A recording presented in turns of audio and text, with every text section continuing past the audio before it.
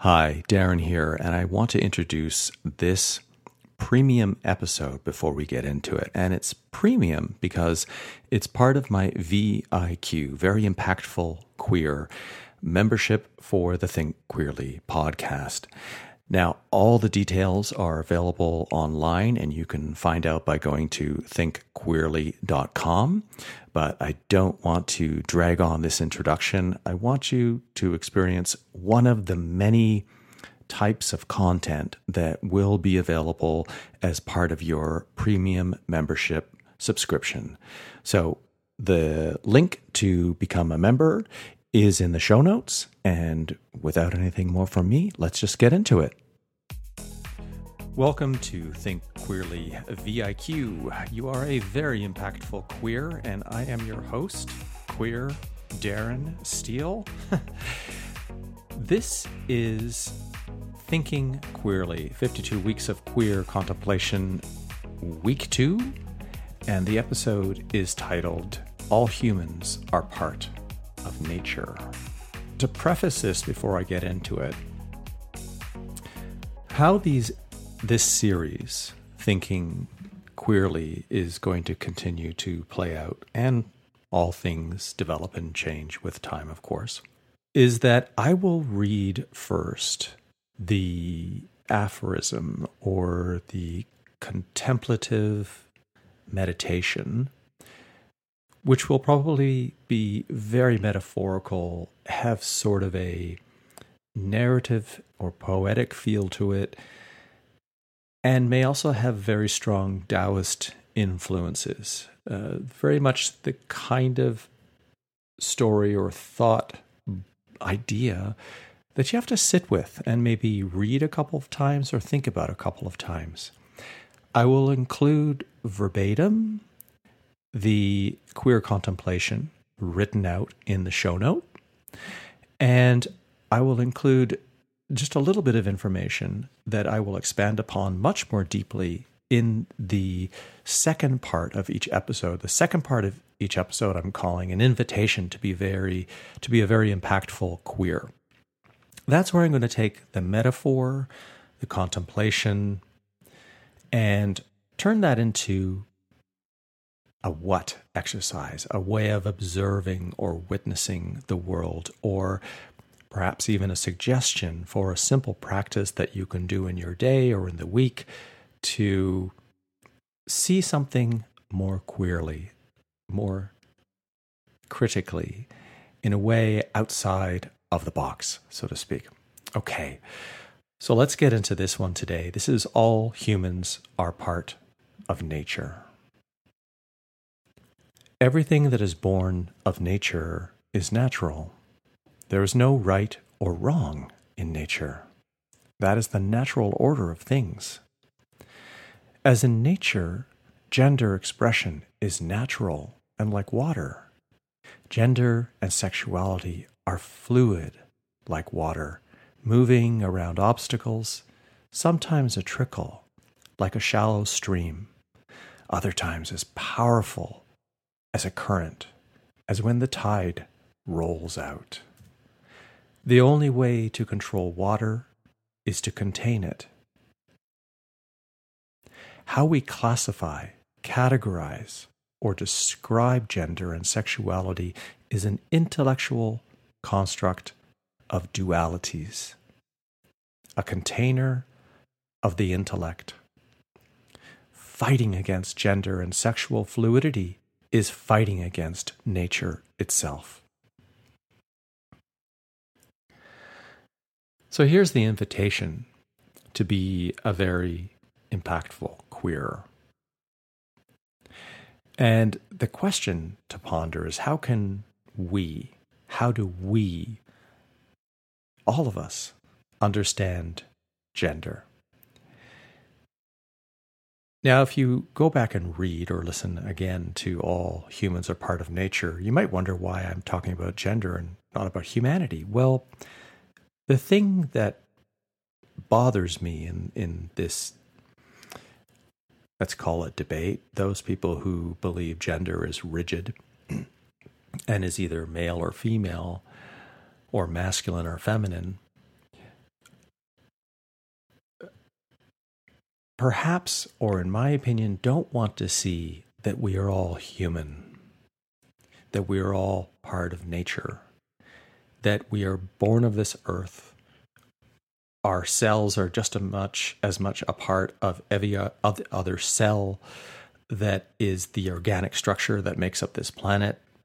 We consume things that are grown or live on this planet, and our waste, our bodies, when we die, go back often into some way, shape, or form into the planet. And that's not being spiritual or anything like that. That's just the natural order of things.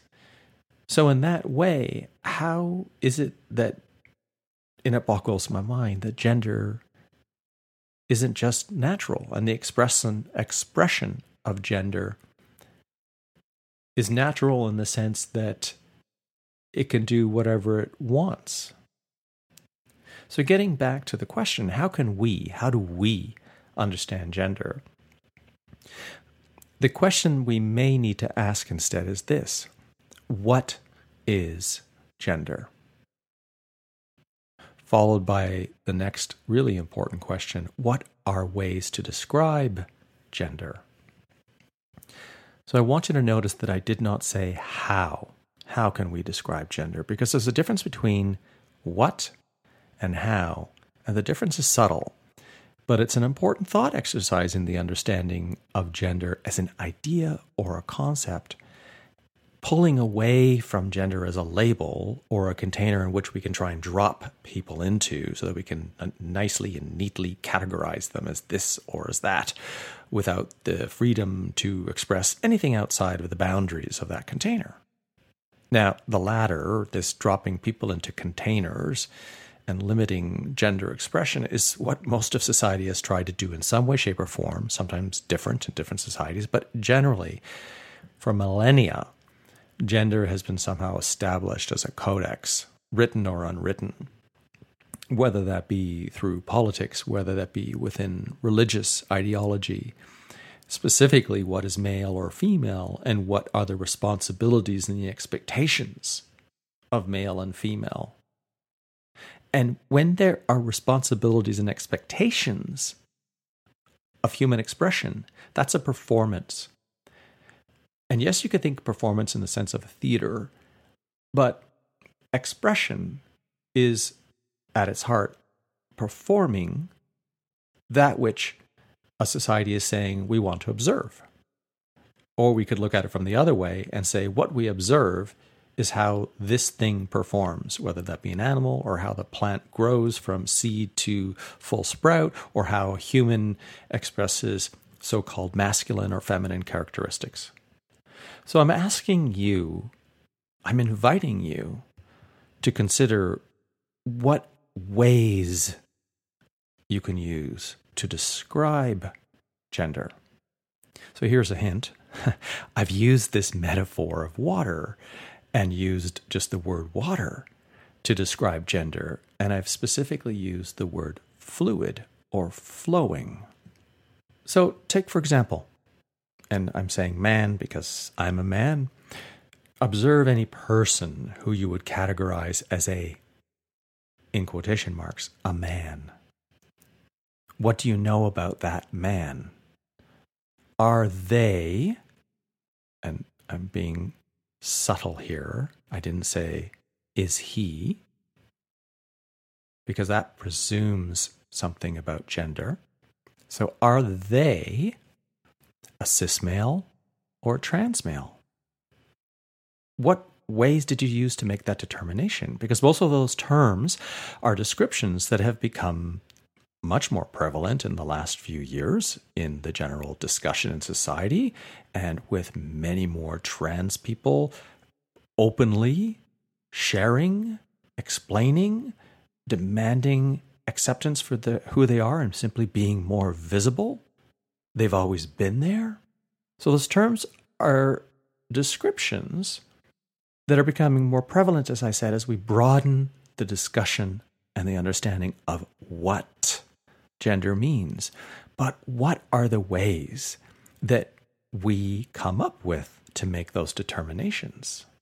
This is a very open-ended exercise today. Instead of an exercise that might be more didactic or structured, simply because when I look out into the natural world, and this morning we went for a lovely walk through the park.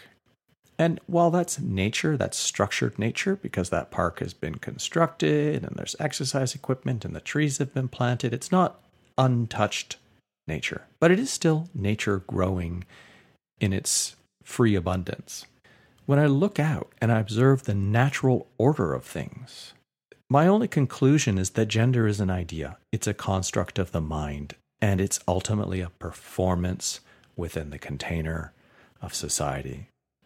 And how gender is performed and the freedom to which gender is expressed is associated with time in history. So think of presentations of gender in history books, something you read about the Roman Empire or something they read about the Byzantine era, not area, and how gender has been showing up in literature and film and television. There's been some great episodes. Netflix did one called Disclosure. That's looking at trans representation in film and TV. And Apple TV did, I think, a 5-part series. I think it's called Out on TV. I can't quite remember what the exact title was, but it looked at LGBTQ representation over the years and how that has changed.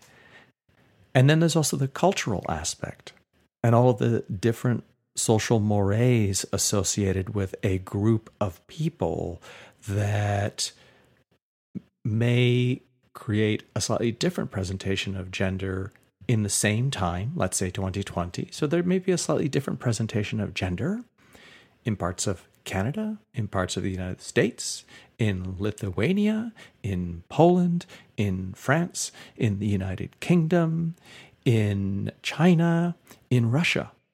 So even this concluding observation shows how fluid gender is as a concept. So the invitation is to, when you're out on a walk today or sitting at a coffee shop or standing in line if you're waiting to do takeout, wearing your mask, I hope, because this is just the end of July 2020, observe maybe the person in front of you or just a few people ahead of you so that it doesn't look like you're stalking them.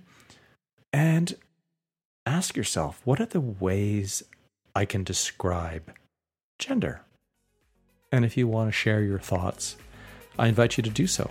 I would love to hear what this exercise allowed you to see or helped you to see. Did you see anything differently?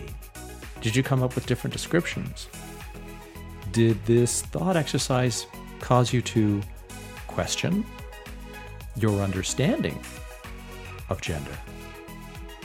So once again, thank you so much for listening. And if you enjoyed this content and want to listen to more of Thinking Queerly and all the additional available episodes that will be exclusive to a Think Queerly premium membership, head on over to thinkqueerly.com or check out the show notes for the link.